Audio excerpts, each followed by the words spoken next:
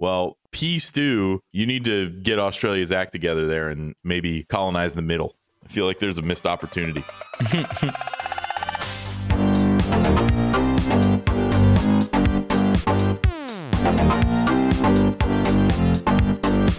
Hello, everybody, and welcome to this edition of the Crypto Basic Podcast.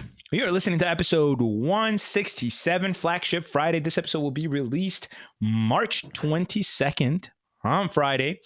My name is Kareem Baruche, and I'm happy to be here with my co-hosts, Brent Philbin. Whoa, what's up? Chillin'. And Adam Levy. Hello. All right. So if you haven't heard our Friday flagship, it is, of course, our weekly episode where we look at all cryptocurrency news, events, updates, things of that nature. And we like to kick things off with what have we released recently? Brent, you want to let us know?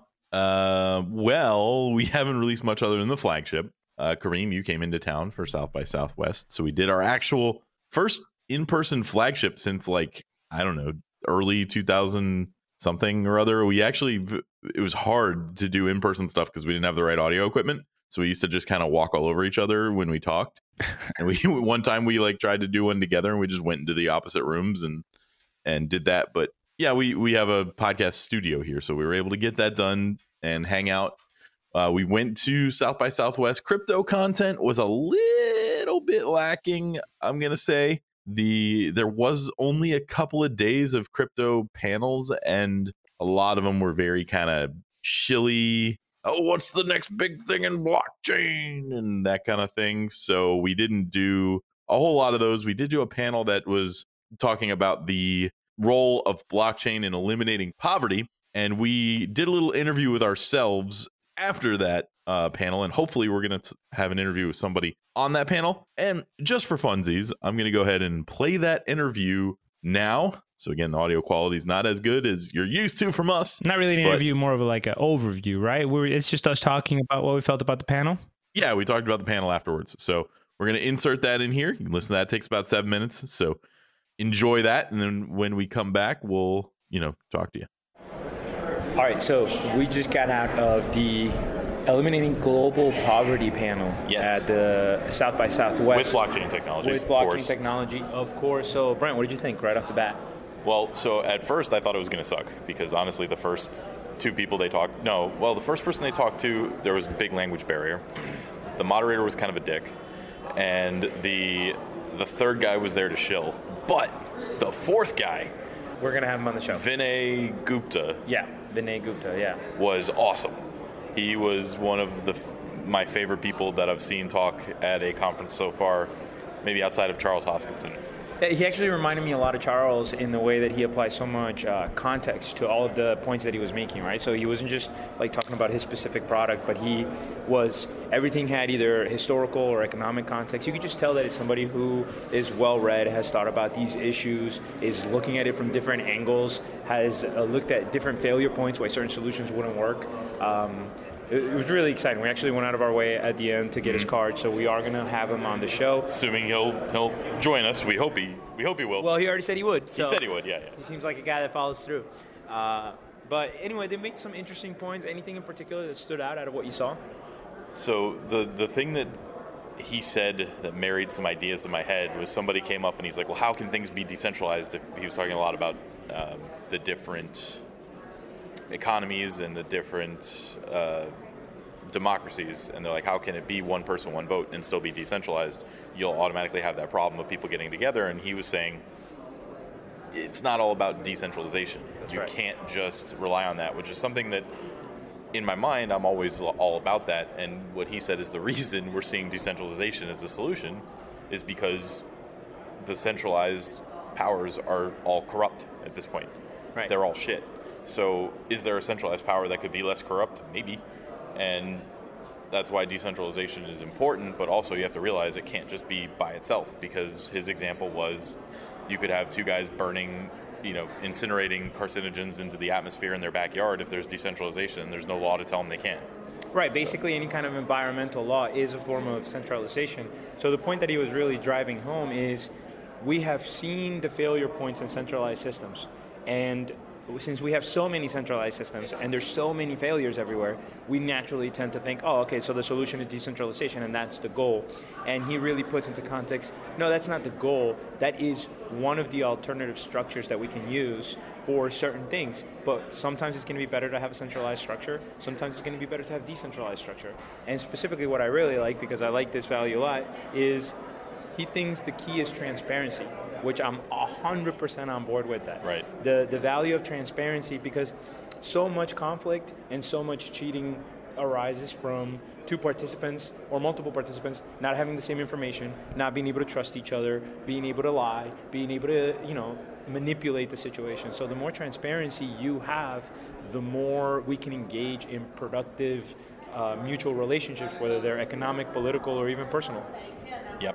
And well, on the corporation side, I don't know if I agree with the individual side, or the corporation is centralized power. So keeping them accountable with transparency is super important. I don't know about personally, I don't want to signal on everything I do, but he mentioned Bitcoin is like really shitty for buying a coffee. Because do we need that coffee information stored for the next 500 years? Right, exactly. It's differentiating between the information that actually needs to be stored on the blockchain and not. And I'll say another thing that I love that he brought up, because we were talking about poverty, and I felt he was one of the only panelists that really started digging deep as to why we have such disproportionate poverty all over the world. Why is it that we have billions of dollars of wealth in certain parts of the world, while certain areas are struggling to live on just a few dollars a day? And the two main concepts that he brought up was technology diffusion, how long it takes for technology to actually get to all these remote areas, but also colonialism. And I feel like that doesn't get talked about enough, right? We always look at the world as it is right now and try to look at it in a vacuum, as opposed to actually saying, okay, how did we get here? What is the history?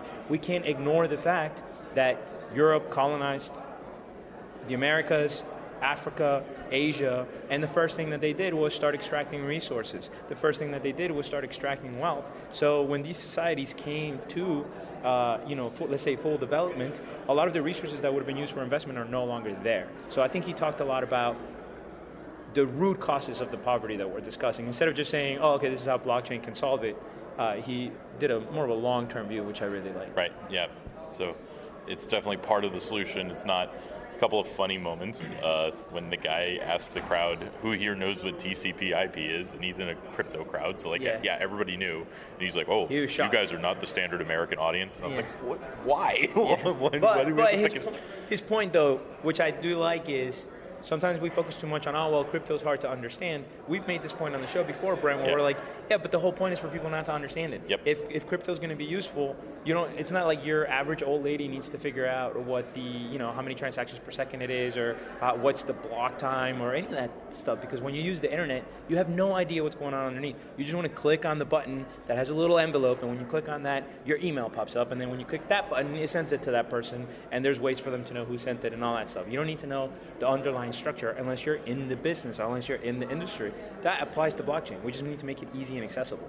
Well, not we. They. We need to enjoy it. We need to just tell you what we think. So stick with us. I don't know how much more of these we're gonna hit up. Not gonna say it was lackluster, but there was not that many super interesting panels, and we got the wrong time on the governance one. We thought we were going to do a governance panel, and it was unfortunately at miscommunication. 12:30. The schedule didn't update or something, so we missed it. The schedule and this posted schedule and the app had different times. We figured that the app would be the most updated one, and we guessed wrong. No, we're wrong. So, anything else? No, we're going to go try to talk to some more people. Maybe talk to somebody from Engine. We don't know. We're going to see. Or check out some non-crypto stuff, because at the end of the day, we're gamers, and this is the gaming convention going on. Well, that was a great interview of us, by us, for us. I'm still laughing that you keep calling it an interview. I don't really think this categorizes as an interview. This was me and you giving our thoughts about the panel. But sure enough, Vinay Gupta, the guy we were talking about, was fascinating. And as Brent mentioned, we're going to want to have him on the show. But yeah, as Brent mentioned already, that was really one of the only crypto panels that we got a chance to attend. We got to do some other South by Southwest stuff, like a lot of the gaming stuff, which was a lot of fun. The convention center was packed with indie games and merch and all that stuff. It was really cool, but this was our only blockchain. I mean, blockchain was only a small part of the festival, right, Brent? It was much smaller than I thought. I thought South by Southwest had like a big blockchain piece in it. It really didn't. But the festival itself was super cool. I mean, there was that whole couple week period in downtown Austin, everything gets transformed. You know, when we went into that one, we went to that speakeasy, like that jazz bar, and they had a $7 cover if you weren't a South by Southwest badge holder kind of thing. And Brent forgot his badge, so he had to pay my the cover. Did you guys get to see any cool music acts? We could have. Daft Punk was there, and they weren't listed. And Kareem left before that happened, and then he was mad because it's the second time now that he's missed Daft Punk because he was somewhere where he shouldn't have been. But we had, other than the one like space thing, which I didn't have time to go to, I hadn't really heard of any of the artists, so they were very up and coming. And because I'm ridiculously busy here, I didn't have time to go check them out. Yeah, and same thing. Like, so I went to the festival and I went to visit Brent, but 2 hours away from Houston, which is where my family is. So I wanted to spend some time with my parents. Also had to check out the poker scene, so spent a lot of time with that. We did the flagship. All in all, we didn't really get to do as many of the Southwest events as we wanted to. More so focused on the gaming, some of the blockchain stuff, and of course all the fantastic and delicious food that there is in Austin. All I really heard was you picked your family over Daft Punk. Well, I didn't. Yeah, well, hold on a second. Just to be clear, I didn't know Daft Punk was playing. Fair enough. Would you have made the same decision, Kareem? Well, only I know the answer to that. And I'll give you a hint. I'm ashamed of the answer. So why don't we move on to what's coming up? We've got some interesting things coming up.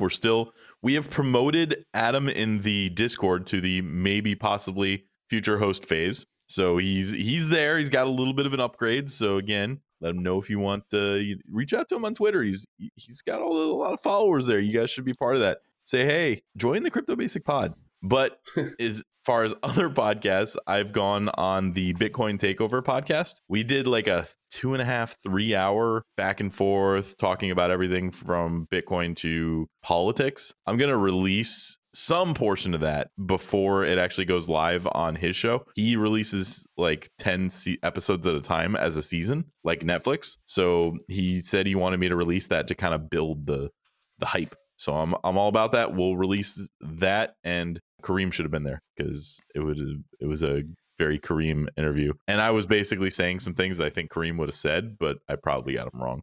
Oh man, I love it when you say things that you think I would have said. I know. Everybody loves that.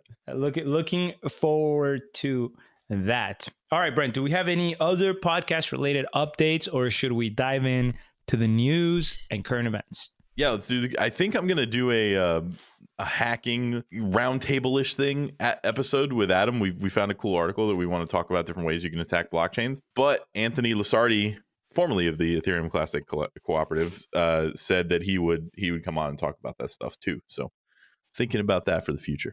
Awesome. All right, so let's kick things off with our rapid fire section. All right, for those of you that aren't familiar, our rapid fire section is where we cover some headlines that we think are worth bringing up, but maybe not articles that we're going to dive deep into. There might not be that much substance there, just worth bringing up. Couple of headlines. Brent, you're taking this one?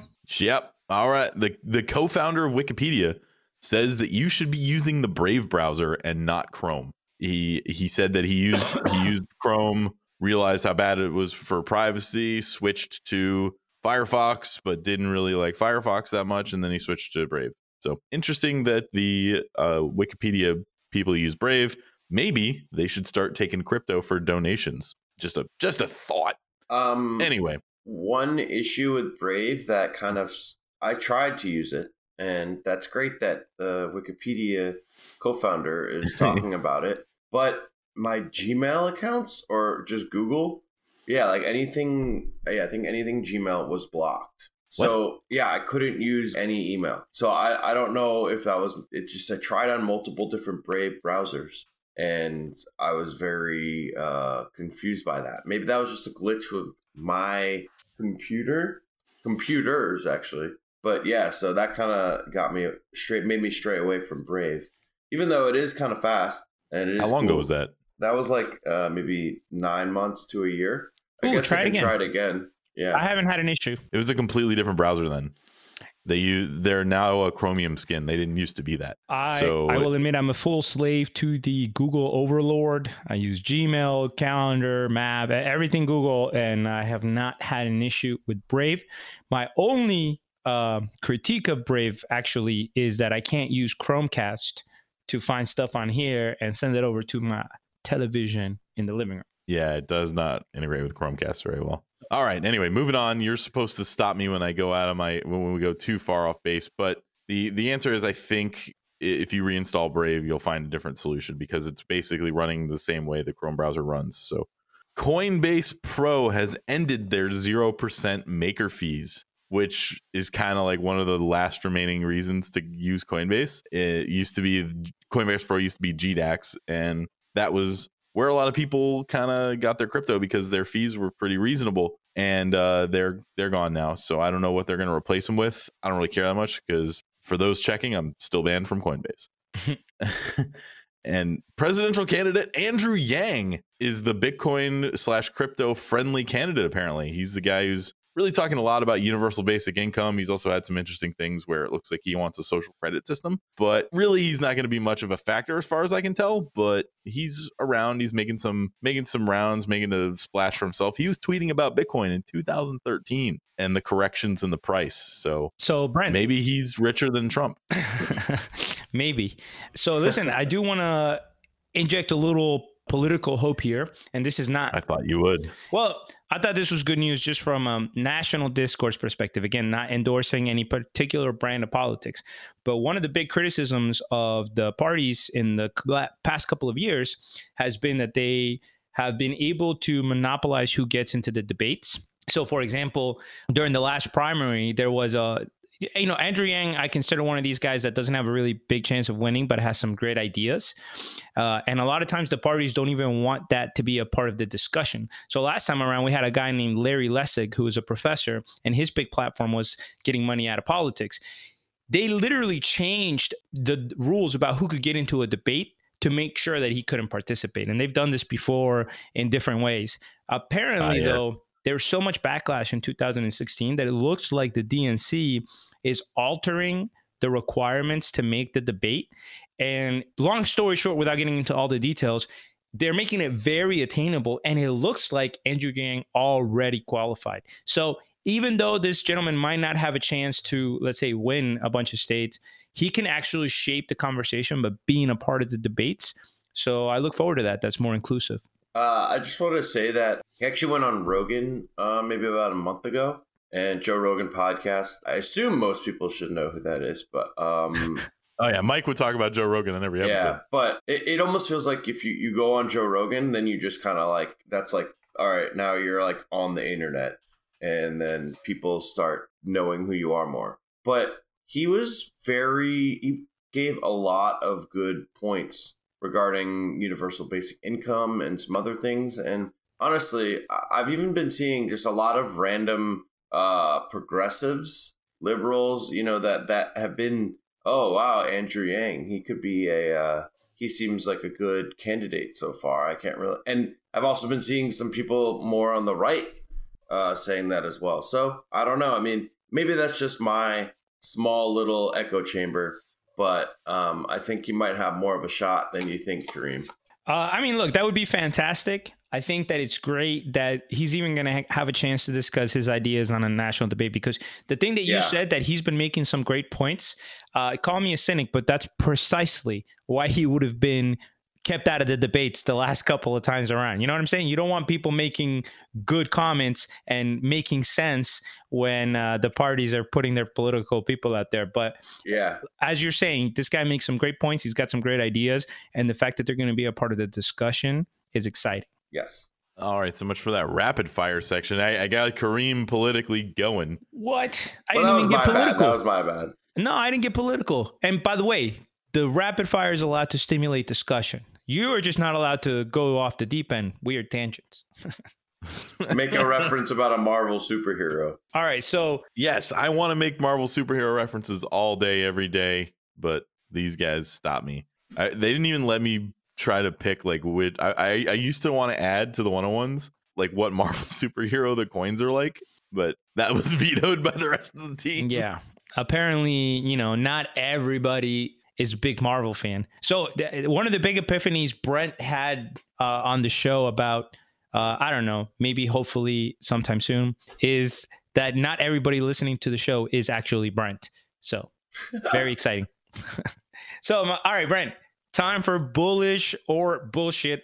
Our favorite game. Take it. All right. Bullish or bullshit, boys. Here is the title. You got to tell me if the title is accurate. Now, remember, this is not opinion. This is not anything like that. This is, does this title actually represent what is actually happening? And the title is Tether is not fully backed by fiat. I'm bullish on that being correct.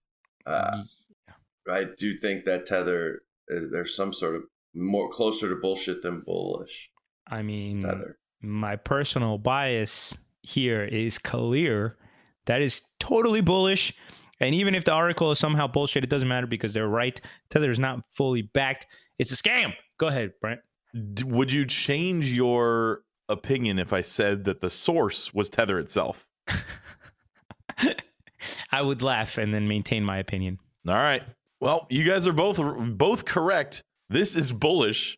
From Tether itself, they are not fully backed by fiat. Oh my God. So here's their new terms and conditions that were released a little while ago. We don't really know when they actually got released, but somebody noticed it the other day. Every Tether is always 100% backed by our reserves, which include traditional currency and cash equivalents, and from time to time may include other assets and receivables from loans made by Tether to third parties, which may include affiliated entities, collectively reserves. Every Tether is also 1-to-1 pegged to the US dollar, so 1 USDT is always valued by Tether at 1 USD. They also created a proof of funds page, which is kind of in line with something like TrueUSD, where they have a way to prove how much money they have. And, an audit would do that, but they have a proof of funds page. You can click on this button that literally says proof of funds from Tether. Behind that button is the report from the not auditor lawyer guy that says on this one day, I'm pretty sure they had the money. And that's all it is. It's nothing else. I mean, Brent, can we dive in a little deeper into this statement? We want to break this down because we're definitely not lawyers. We're not financial experts, but we do have pretty solid bullshit detectors, right? So let's break this down a little bit. Every Tether is always 100% backed by our reserves, which include traditional currency, cash equivalents, and from time to time, I love that phrasing, from time to time. Yeah, definitely not on that one day in the paper. Right. From all of the times in between the little nuggets of transparency that we've pretended to put out, may include other assets and receivables from loans made by Tether to third parties. All right, so a couple of things here. Number one, they're valuing loans at 1-to-1. That's hilarious. Right. I mean, time to time, just saying time to time in any document is basically, that means like it could be anytime, literally anytime. There may be some, there may not be. Yeah, or even the other way. It's maybe we have the reserves just in specific times, like this time and that time, and in between the time from one time to the other, we were not fully backed. Basically, all the in-betweeners. And not to mention here, Brent, one of the questions we had, if you remember, was how does Tether make money? And one of the assumptions that we made was, they probably have deposits and maybe some investments, bonds, whatever. They could make money off of the interest. But now based on this, it seems like they're using that capital to make loans. So does that mean, are we getting any information about the credit worthiness of where these loans are going out? Is there any kind of risk assessment? Do we know what interest they're gaining? If they're making a lot of money, is it because they're taking on very risky loans? And what kind of institutions are going to Tether as opposed to traditional banks? Kareem, I think you're really being too hard on Tether here. It's only from time to time that they might loan this money out. So I think it's really only if the founders need some money for a short period of time, they'll take a loan or whatever. Right. And that's the last point I wanted to make. So hypothetically speaking, if I was one of the executives or people who has power at Tether, right, I could take $10 million from the reserve, give it to me, pinky promise to pay you back, but technically it's still there because it's a loan. And maybe they can even factor the interest into the loan reserves, right? So I could take that money off the top. Yep. Kareem, I think you've found a great business model. I mean, that to me, that seems like a really good way to take everybody's money and give it to yourself. Oh, man. All right. So anybody who's a long-term listener, this does not come as a shock at all. Who would have possibly foreseen that giving somebody the ability to print money and obfuscate information would have them cheat? It's a good word. It's a good word. Thank you. Yeah, Kareem has all the best words. You should have. We have the best words. You should have a little jingle that just says "That's so Tether" whenever there's a new Tether segment. Because it seems like whenever somebody scams somebody, like instead of Carlos Matos, we're just like, "That's a Tether." But hey, Tether's trading at $1.01 right now. So I don't know. I'll get back to you on that one, Brent. Oh, and by the way, which may include affiliated entities. I wonder if that refers to Bitfinex. It probably does. Probably does. It probably means they're loaning a bunch of money to Bitfinex during the market downturn. Right. Who knows? Or that they're able to just take. I mean, I don't know. This is just ridiculous. We can move on. Literally, who knows? We have no idea because they left that language is the most like non-committal language ever, but also very clear that they're no longer holding $1 for one Tether. Well. Only in between times, Brent. Oh, yeah, only in between. There were times that they did. Yeah, like somebody was like, quick, we're going to have an audit. Make a deposit real quick. All right, cool. We can send that money back. All right. Enough about Tether. Let's talk about a different exchange associated, not Bitfinex. Whatever. That was a bad transition. Adam, you're going to talk to us about Binance. I thought it was a solid transition. Binance. Hey, this guy should be on the show all the time, man. Yeah, solid transition. I keep Brent's Marvel references in check, and I compliment Kareem. Yeah, I'm doing great. So, Binance Lite. Here we go. We're gonna get to the transition. Binance Lite becomes the firm's first fiat to crypto on-ramp in Australia. So basically Binance is going around the world. You know, I think 2 weeks ago when I was on, we were talking about Binance in Argentina, and now they're making deals with Australia to get 1,300 news agents, which initially I had no idea what that is, but it's basically just newsstands and kiosks, or, you know, like little places you can buy magazines, whatever. They'll have access to Bitcoin. So that's pretty big. The fact that, and if you look at the article, you can actually see a map of all 1,300 news agents that are already available to use Bitcoin for. Whoa. Are they mostly just like sitting in Melbourne or? No. It's around the entire continent. Oh, yeah. I just clicked on it. Literally around. Like nothing's in the middle. I mean, I guess maybe that's the way Australia's set up. Have you ever looked at like population densities of Australia? No. There's nothing in the middle. Yeah, there's no. Well, that seems like there's no on-ramp for the Aborigines in the desert. Yeah, I mean, if you want, you could go to Tasmania, and they got some kiosks just about everywhere. It's pretty impressive. Well, Stu, you need to get Australia's act together there and maybe colonize the middle. I feel like there's a missed opportunity. I would think there's a lot of snakes in the middle, and a lot of random animals that just are very predatory. I'm not sure, but my understanding is that it's not just in the middle, but everywhere in Australia, everything is trying to kill you. That's why they are so tough. Yeah, Australia will be the last country I visit, unfortunately. Really? Yeah. I am legitimately scared of, well, I mean, I'm not necessarily going to, actually it might be, because every time you Google top 10 animals most likely to kill you, 9 out of the 10 animals are from Australia. They have a snake that actively tries to break into your house. Why? Because it's attracted to light. So at night, when your lights are on in your house, Mr. Slither Snake guy is like, I'm going to go in there and fuck shit up. So, but Brent, you would go to Australia after you visit like North Korea and the Congo. Well, I mean, if I'm getting that far down on the list, maybe I put the risk of Australia a little bit under them. But when I said it's going to be the last, Kareem, I thought about that, and that statement actually is probably accurate because I will just die because I will go there and like a huntsman spider will eat my brains. Oh, so very interesting.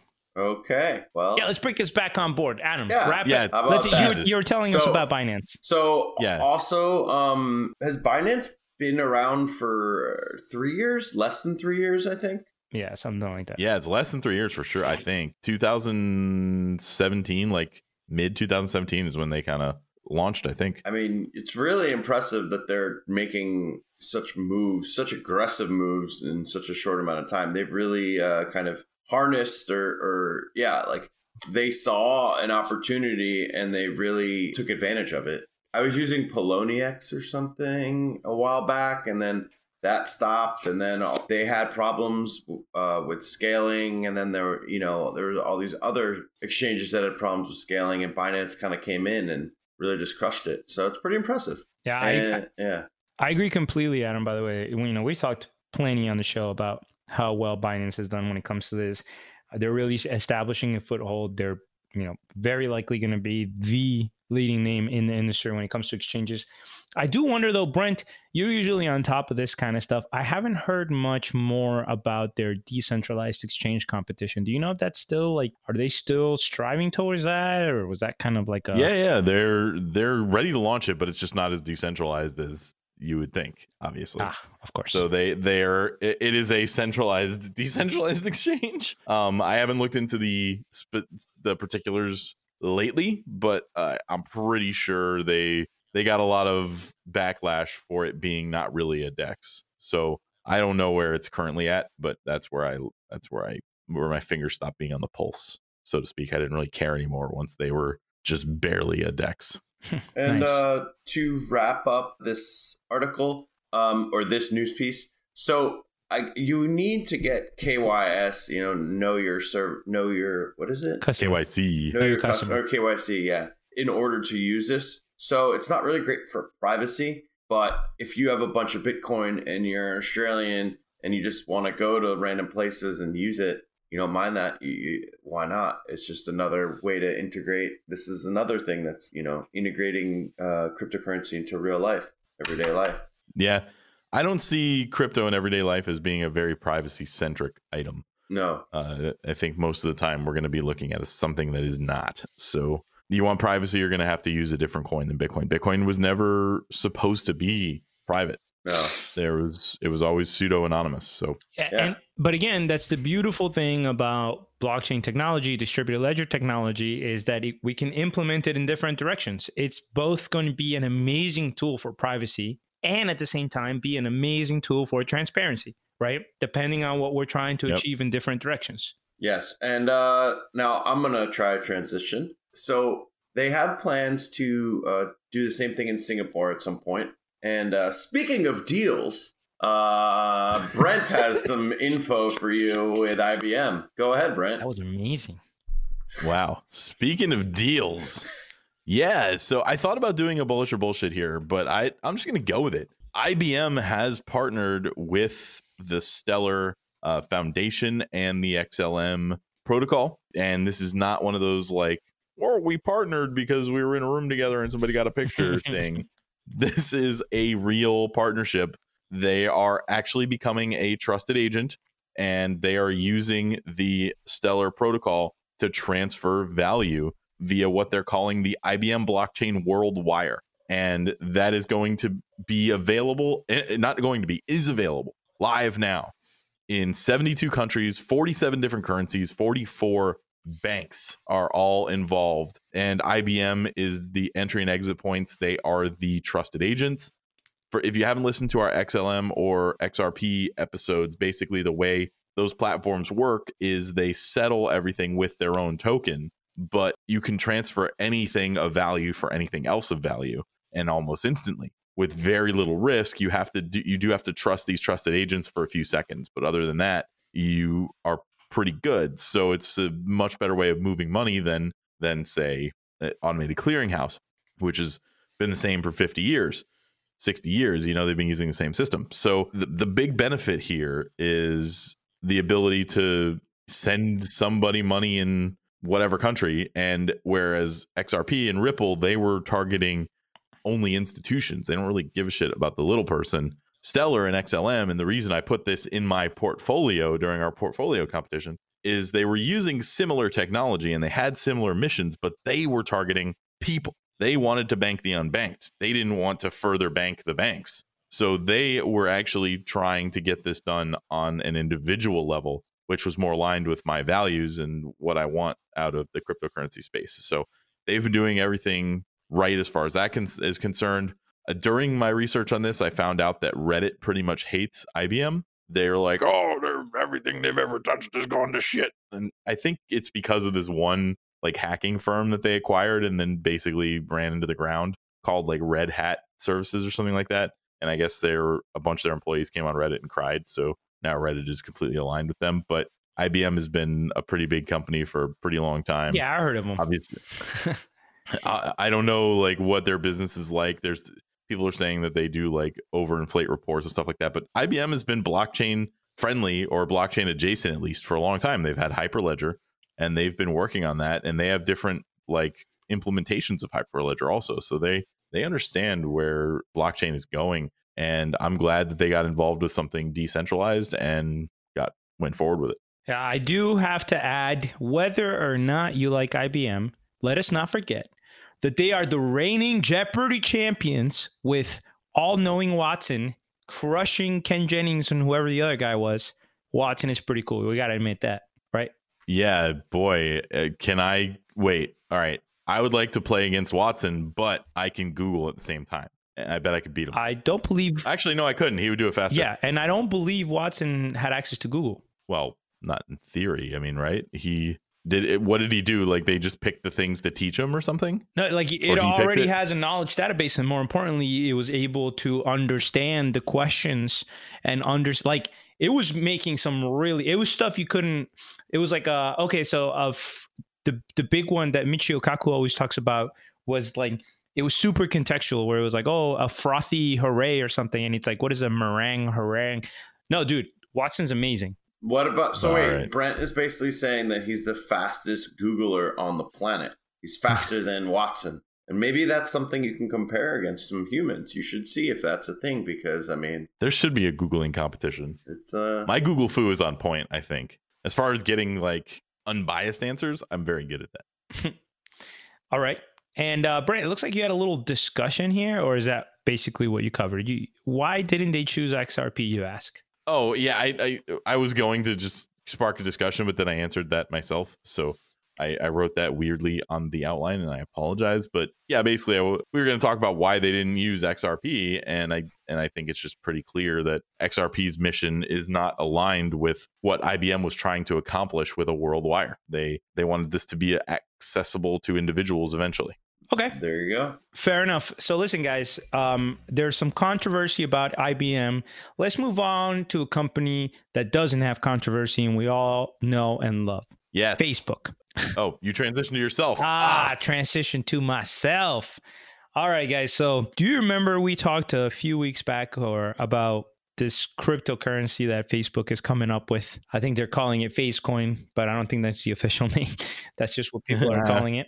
So just to be clear, we've now had two major reports talking about Facebook developing a cryptocurrency. They come from Bloomberg and the New York Times, mostly unnamed sources. Facebook hasn't confirmed that they're working on a cryptocurrency, but they've said something along the lines of like, oh yeah, we're exploring the benefits of distributed ledger technology, et cetera, et cetera. But so keep in mind, take this with a grain of salt, unnamed sources coming from two different reports. However, what is it that they're trying to accomplish? What is the purpose? And this is being marketed as something that can A, make Facebook a lot of money, and B, allegedly help them tackle the problem of fake news. Oh, allegedly. Allegedly. We'll explore. Quotes. Yeah, quotes. So Very Michael Jackson-y. one of the main goals and one of the things that they present is that once Facebook establishes this currency, you would be able to, on WhatsApp, for example, you would be able to send money to your contacts. So this would be a direct competition with PayPal or Venmo, but without Or Line. I think Line can do that too. Line. I just love that. And you can do it in Facebook Messenger with dollars right now, but not cryptos. Well, there you go. And then, of course, one of the big things that we can ask is, all right, you can send cryptocurrency. You can send, let's say, Facecoin from one WhatsApp user to another. But that doesn't mean that the person receiving that crypto is going to be able to turn that into the money that they need, right? So this is being sold a lot as remittances. Let's say, oh, people, you could send it back to Thailand or send it back to Colombia. It's like, okay, but when that person tries to use that money, it's got to be legal tender. So unless Facebook manages to find a way to turn their coin into legal tender, either by having a million partnerships with businesses or by having partnerships with exchanges, this isn't really going to go very far. Now, the New York Times report says that Facebook has been talking to exchanges about this.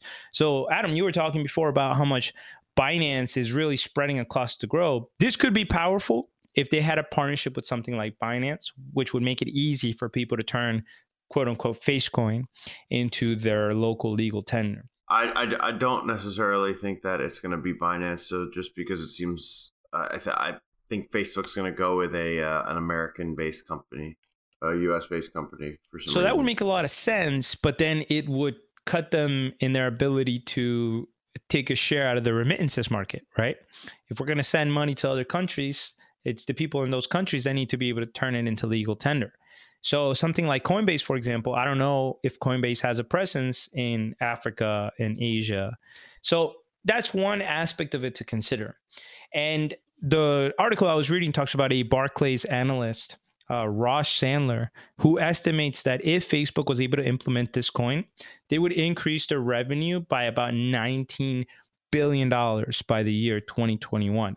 Now, we're going to put that guy on hold because I did a little research on him just for fun, but we'll come back to that. Okay. Well, but real quick before we go beyond Ross Sandler, isn't that a terrible name to have in the late 90s? You're just like Adam Sandler and Ross from Friends, and you're just dealing with constantly people being like, "Are you Adam Sandler? Oh, Ross, ha ha ha!" And I just thought that was worth noting.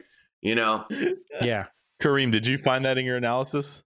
Did you find that? I didn't go. I mean, somehow I think that your last name being Sandler isn't a huge negative in America. I'm sure. Have you seen any of his recent movies? Adam Sandler? His stand-up was amazing recent. Yeah, actually. I got my phone, wallet, keys. Phone, wallet, keys. That's There from you go. Sandler? Yeah.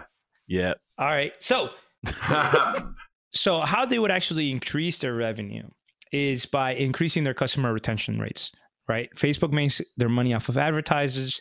And when you click on an advertisement on Facebook, and whoever you are, what are you doing with your life? But anyway, when you click on an advertisement on Facebook, if you actually wanted to buy something, you got to put in your credit card information, etc. So the idea is if you could just click one button and send the money right away, this would increase conversion rates, which would increase advertising, etc., etc. So we haven't really gotten to the fake news part. So how could this help combat fake news? Well, the argument that they make is that we could use cryptography to authenticate users, right? You can use hash keys, all the stuff we're familiar with. And then you can make sure that the people who are posting something are actual people and not bots. Now, I don't really see how this solves the issue because it turns out people share fake news too. So all you did is make sure that it's not a bot, right? Maybe that does tackle the problem because the people share the fake news that is originally propagated by the bots, right? So you'll get like the Russian troll thing that'll put out like something, share it a million times, and then real people start picking it up because they hate everybody. They hate them damn libtards, or they hate those fucking Republicans, and they share it. So yeah, but I mean, my understanding of how a lot of this stuff worked is, you can get it to have traction on other social media sites. For example, you can get it to take traction on Twitter. You can have a couple of people who are working as part of your quote unquote troll farm share it on Facebook, and more importantly, you just share it in groups of ignorant people or echo chambers that are going to go spread it anyway, right? So spread it. I don't really think that this is going to address the issue, but here's the thing, wink wink, I don't think Facebook cares at all. This is not about stopping fake news. This is about increasing revenue. Now, the other thing that this could help with, and I do see an argument for this, you guys know that Europe has gotten much stricter with data privacy laws. So they have something specific called the General Data Protection Regulation. That's the GDPR. Yeah, sorry, GDPR. I don't know why I wrote GDPR.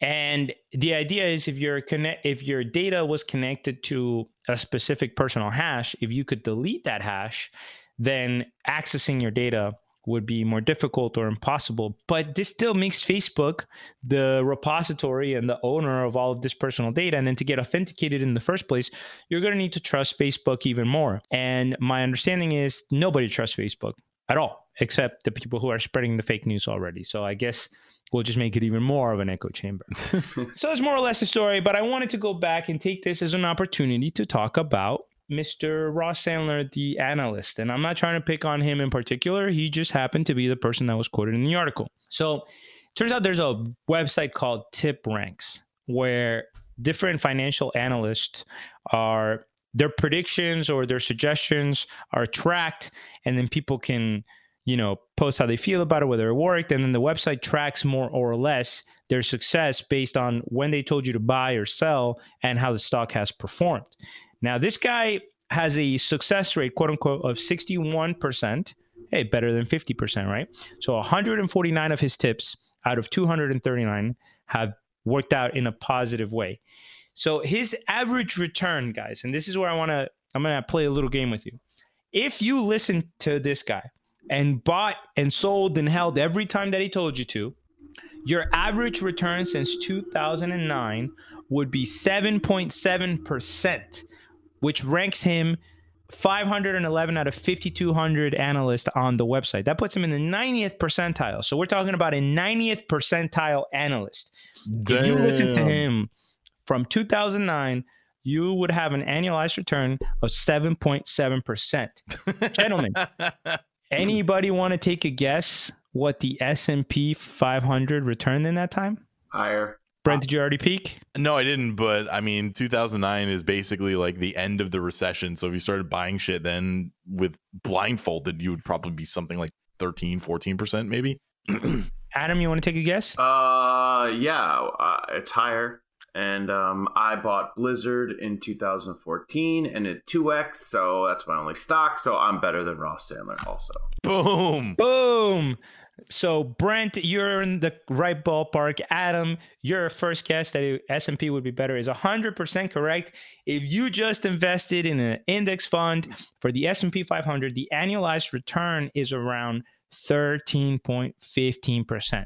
So literally, an analyst in the 90th percentile of this freaking website performed at half of the S&P 500, because as we continue to tell you over and over again, these guys are not the analysts cannot predict the market. They simply cannot. Your best bet is to invest in the market as a whole or in a big sector, something you believe in, maybe tech, maybe medical, whatever. Invest in low-cost index funds and don't pay attention to people who think they're experts. Yes. Especially us. So I like how I just raised my hand like we're in class, because this is a legitimate question. No, it's good. No, yeah, it works. So the S&P 500 every day, it's just the top 500 stocks or top 500 market caps. Yeah, usually they pick it by market cap. Okay. So S&P is 500 market cap, NASDAQ is 2,000. Does it change every day, or is it every week? Or yeah, they go in and out of the index. I think I don't know what the cutoff is, but the coins, the stocks that are in it do change, and the Dow is the top 30. And it's really big news if you get into the Dow Jones Industrial Average. Got it. Cool. All right. And then one more thing for fun. Brent, it'll be up to you if you can include this in the show notes somehow or something. But I know I'm really picking here. Like, this might not be fair, but I was going through some of this guy's picks. You guys see where I wrote for funsies? Yep. Go ahead and do the drop down and look at his recommendation on this particular stock. Buy all the way down. And he literally recommends you start selling at the absolute bottom. Now, this stock happens to be Twitter. I don't have any opinion on Twitter as a company. I don't care if you buy, sell. I don't care. All I'm saying is that this Mr. I work for Barclays, 90th percentile. You just see this chart where it's a straight line down, and every step of the way he's telling you to buy the stock. And at the very bottom, he's like, sell. All right? These guys don't know shit. Hey, to be fair, he said buy at $40 and went right up to 70. But then he said buy again at 50 and then buy again at 40 30, and buy at 20, 30 and 20. And he kept saying buy all the way down to $10 before he told you to sell. So this is that bet with Warren Buffett against a hedge fund, saying he's just going to invest in the S&P 500 while you guys try to beat the stock market, and I'm going to beat you. And he won $1 million. Absolutely. I mean, and there's another guy, I don't remember right now what his name is, but I know that the FIRE people, the, retire early people are big fans of him, but he's got a book. But it was something like, the longer the time period you go out, the less and less that any mutual fund manager can beat the market. So it's like, if you go 10 years out, it's like a small percentage, let's say 5-10%.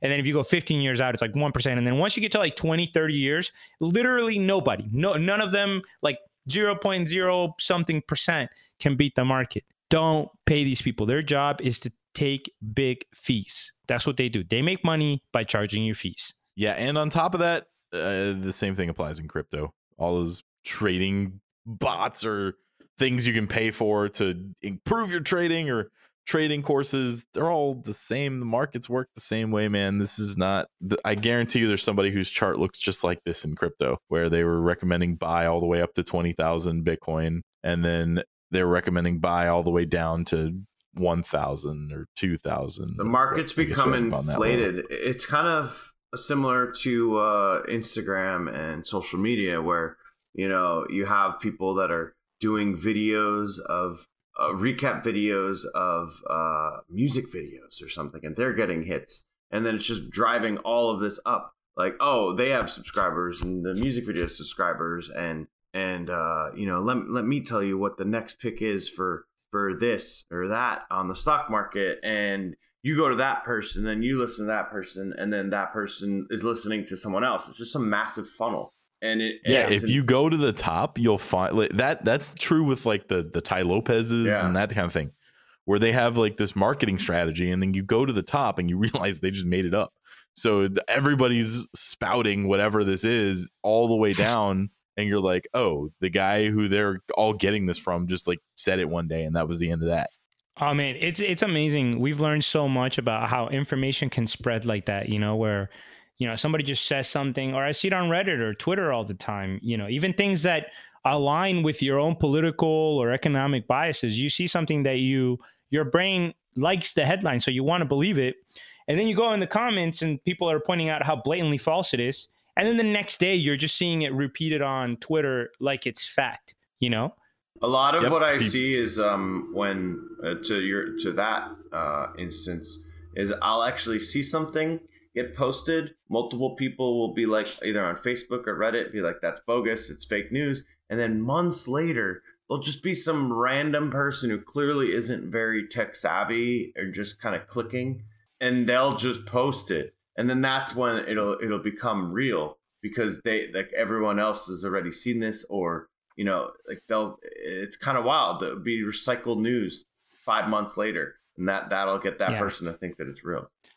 And the last thing I'll say on this topic is, I'll be the first person to say Reddit is definitely not the end all be all. It's just as much of an echo chamber in a lot of ways. But the reason why the fake news phenomenon is so much more associated with something like Facebook is because, at least in Reddit, when you go look at the comments, they're structured in such a way that you can actually see the refuting points, even if they're not right, even if the comment itself is the fake part, but at least you're getting to see a discussion and make some opinions about that. When you share shit on Facebook, it's just like nobody goes through the comments, because it's just an endlessly loosely structured thing based on nothing. And it's so much more echo chambery. You're not getting all the criticism. You're not getting all the, even like a few days ago, Brent, I don't know if you saw on Reddit, the guy who opposed forced vaccinations got smallpox in Australia, and whatever, we're very pro-vaccine. We hate the anti-vax movement. But the way the news was being spread, it was like, this anti-vaccine politician who blah, blah, blah. And now he probably got it from his kid. And the guy's vaccinated. His kids are vaccinated, and he's pro-vaccine. The guy just happened to be against the mandatory vaccine. Now, I don't agree with his position, but it's being presented in such a ridiculous extremist way. It's not true that he was an anti-vaccine and that he got the disease from his kids. Like, it just, you know what I'm saying? And you need a little bit of balance and the whole picture and more information. Agreed. That's why we have bullish or bullshit, boys. It's not just in crypto, man. It's everywhere. You really have to understand level 2 research. This is actually And, a good bullish or bullshit coming up. Transition into the self. Now, Like- Adam, Yes. if there's 1 year I'm looking forward to, it's the year 2027. Yes. That's a very important year. It adds up to 11, which is a very prime number. Oof. It's 2 ones. Brent's Yeah, stand-up, his math-based stand-up, he's got an open mic this next week. You can go see him at Flappers. Yes, I will add any numbers that you throw at me because I'm very good at multiplication, because my entire life, the way that I've handled sex is that if I feel like I'm going to finish too early, I start multiplying 3-digit numbers by 3-digit numbers in my head. Here I come to save the day. Adam, talk to us about Cisco. All right, Cisco, the thong song. It's a good. All right, we're back on track. So Cisco reports by 2027, blockchain will capture 10 trillion. I'm sorry, not million, not billion, trillion of the world's wealth. And I think, what was it? 2000. Yeah, like 2000, the bull run. I think we hit 600 billion. We were close to 800 at one point. Yeah. I'm pretty we sure. definitely never made it to the 1 trill, but I wouldn't say it's a wild statement. I think it makes sense. But it's a cool statement to read from a very high level tech involved company like Cisco. And it's just, yeah, I mean, I think that kind of gives it a lot of credibility. And Joe Lubin, he already believes in 20 years that it's going to be half of the world's wealth, which is, yeah.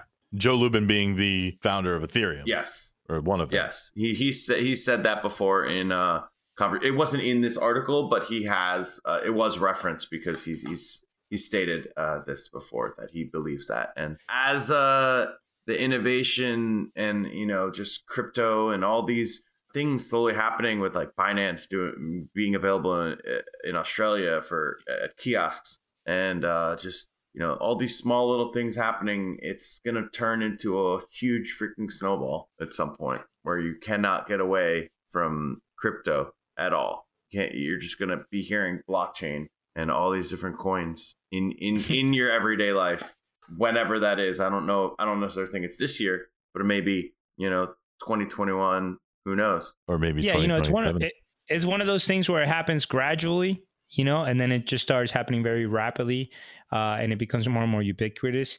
I got to tell you, this 10 trillion number, considering we go to CoinMarketCap right now, it looks like the total market cap is around $140 billion.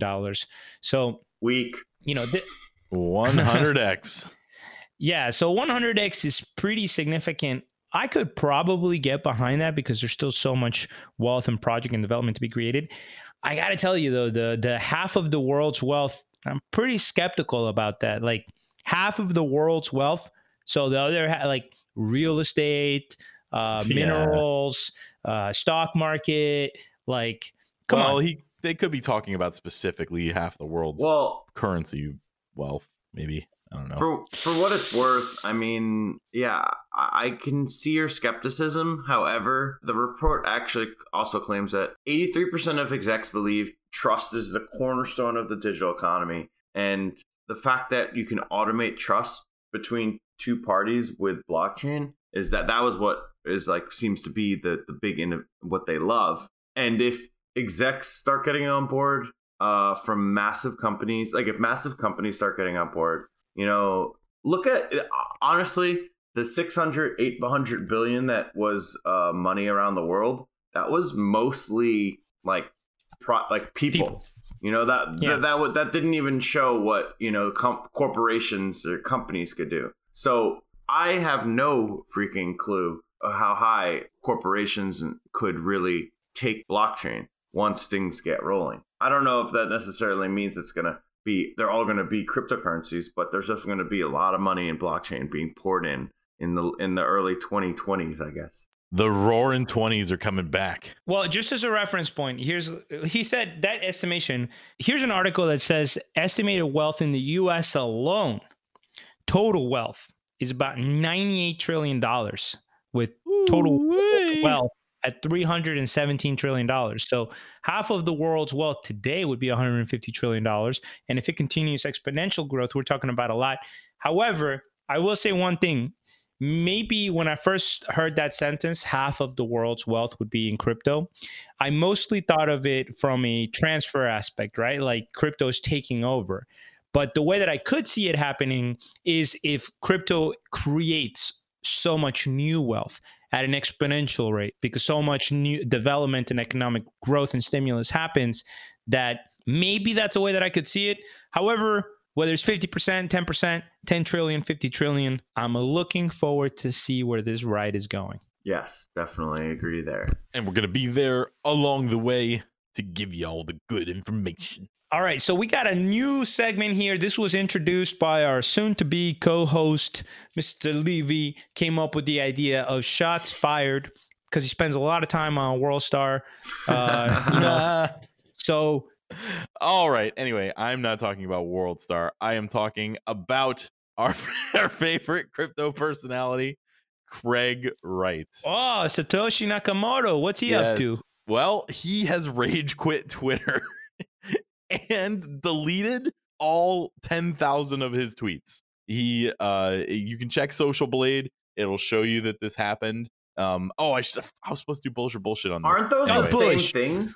Like you leave Twitter, you get rid of your Twitter account, you also delete all your tweets. I don't. Well, no, there's people who like shut down their Twitter accounts or whatever, but they stop using them. Like Charles Hoskinson does this all the time. He's like, I'm leaving Twitter, and then he like comes back a few weeks later and he's like, all right, I'm back. Cat picture. But people will cry and they'll say they're leaving Twitter and then they just reopen it. But as far as we can tell, he actually manually deleted all his stuff. And what's funny is somebody asked in one of the threads, did he manually delete all of his tweets or did he write like a script to do it? And somebody else is like, well, it's already proven that he can't code, so I don't think he wrote a script. So definitely bullish for multiple reasons. It's true that he left Twitter, and bullish because that's just good for the crypto space in general. He basically, the way this thing went down is he started like freaking out and saying that if anyone copied his tweets or harassed him, he would sue them. And as you know, the internet responds really well when idiots say stuff like that, right? So he immediately had all these bots like impersonating him like almost instantaneously. Real quick, Brent, sorry, I hate to interrupt you, but I don't know, doesn't him threatening to sue people who copy his publicly posted tweets, doesn't that convince you a little more that he is the real Satoshi Nakamoto? Yeah, for sure. Yeah. Because that means that he's willing to sue people if he's copying stuff and they totally didn't copy anything. So, there were bots like crushing his face. They were just like trolling him nonstop. Even Jihan Wu from Bitmain started following the like most prominent bot that started doing like the funny stuff against him, the fake Craig Wright account. So I just pulled some like greatest hits tweets from Craig Wright, just a little moratorium here. We'll just talk about his shots that he fired. He complained about not being on CoinDesk's most influential people in crypto when they released it, and CoinDesk responded, but Satoshi Nakamoto is on the list in a tweet. So that's awesome. Some more proof that he's not Satoshi. In 2017, he said 2018 was the year of Bitcoin Cash taking over. He said that Bitcoin isn't trustless. He told people who thought Bitcoin was permissionless to go work on EOS. He said Bitcoin would go down to $1,000. And this is when it was at like 20. He answered the question, will you attack your enemies or let them all die on their own, with yes, which is a very Mike Smith answer. Mike Smith was our boss and we used to email him, hey, would you like me to do this or this? And he would respond yes. Then finally, he did it. And this is another quote from him. This is it. Screw you, toddler. I'm going to undelete my writings. You want competition? Screw you. I'm going full billionaire mode. You want this? You get it. You asked for this. You will not like what is coming. You think I cannot choose what I prove to whom? ... Watch. That was in June 2018. So that must God, I hate him so much. He went full billionaire. Do you remember? This reminds me so much of that rant where he went off in some he was doing some conference somewhere in another country, And he just started going off like, I could buy everything here. Like, you're all like, oh Yep. my God. I And hate this dude. finally, remembering back in August of 2018, he did some dude said he can't code. He probably couldn't even do Hello World as a print. And he proved that he could by copy and pasting some code, but not changing the like a part that made it obvious that he copied and pasted the code. So he did that and basically stole that. Remember, he's the one who pretends to be Satoshi Nakamoto, and we say pretends because it's pretty obvious that he's not. His signature that he said was proving that he was Satoshi was public information. And then I didn't even know about this one. I found this one. He released a paper that he apparently wrote in 2001 that is really similar to the original Bitcoin white paper. And he's like, I did this in 2001, guys. It has all these similarities. I'm totally Satoshi. It was similar to the second draft of the white paper, not the first one. So he clearly just like went back and made it and forgot to do it with the original white paper that was originally circulated by Satoshi. So he did the wrong one. This is what happens when you just can't say I'm wrong. Yeah. I mean, He's a scammer. He's a scammer. He lied about his education. He defrauded his partner and his family. He fucking faked documents to extract wealth. And don't forget, too, in the last 2 years, this guy has filed like 115 blockchain patents, even though he's not developing anything. He's a liar, a fraud. Ugh, he's awful. Yep. So good riddance. Hopefully this means he's gone from the cryptoverse in general and forever, and we'll never have to talk about him again, which I doubt. But that's it. Good riddance. All right. So shots fired from Fake Toshi right into his own face. Fantastic. Yep. Anything else we want to discuss? I know we don't have a mailbag section this week. We Brent? probably did, but I forgot to look. So sorry Hey, if wait, you asked a mailbag question. I got a good. This is very important because it's March Madness. So there is a breakfast cereal bracket, and what are your favorite? Like, what would your I think Cinnamon Toast Crunch and Lucky Charms should always be number one on each side. I love chocolate Lucky Charms, the chocolate with the marshmallows. That combination That's is quite fantastic. contrarian. That's a number 16 seed that might end up going all the way. Oh, I'm just saying. Wait, I thought this was personal favorites. No. What is this? I know it's a breakfast cereal bracket that I saw on Twitter. Oh, but I was just gotcha. But I mean, chocolate Lucky Charms are pretty good. What about you, Brent? Chocolate Lucky Charms sounds awesome.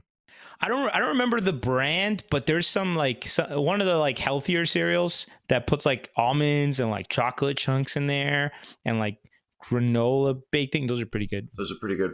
Brent, do you not eat cereal? I do not really eat cereal. Actually, I haven't. I'm trying to think of the last time I had a bowl of cereal. It's probably years. I mean, I'm doing like intermittent fasting now, so it's not even. I don't even eat till like 3 or 4 p.m. in a day. But like all right. Yeah, I can't. I mean, I do like cereal. It's one of my faves. And I also discovered a lactose intolerance that I didn't know I had for the longest time, which is, anyway, we don't need to talk about my bowel movements on the air. I mean, you almond did. milk, soy milk, cashew milk, oat milk. All right. So I Lots of guess breakfast cereal bracket. There we go. Chocolate Lucky Charms, Cinnamon Toast Crunch, and regular Lucky Charms. I would probably pick Golden Grams, though. If I'm picking one. Golden Grams would be my. Oh, you know what's actually a really lame one that I love is the brown sugar oatmeal squares. Delicious. If you haven't tried them, try them. It's pretty good. And we want to hear your, the Crypto Basics audience, their favorite cereals, because it's a very hot topic on Twitter right now. If you want to let us know your favorite breakfast cereal or you have any questions, please make sure you join our Discord. If you enjoy the content and you want to keep enjoying this type of content, please consider subscribing to our Patreon. And I have a Patreon update. Go ahead. So all those of you who are Patreon members, I have now actually successfully gotten our Crypto Basic Patreon supporter non-fungible tokens on the Engine blockchain. It was user error. I was doing something wrong. It was shocker. A little bit harder than it needed to be. Basically, I had the token sent to a MetaMask address, and the way MetaMask works the way Engine works, you basically have to look at them in the Engine wallet right now because other wallets aren't really set up for ERC 1155 tokens, and you had to import your MetaMask address into the crypto wallet. But I had it in the second address because the first one's mine and the second one is the podcast. So you could only import one address, so I wasn't even seeing it there, and I thought that it was me being stupid.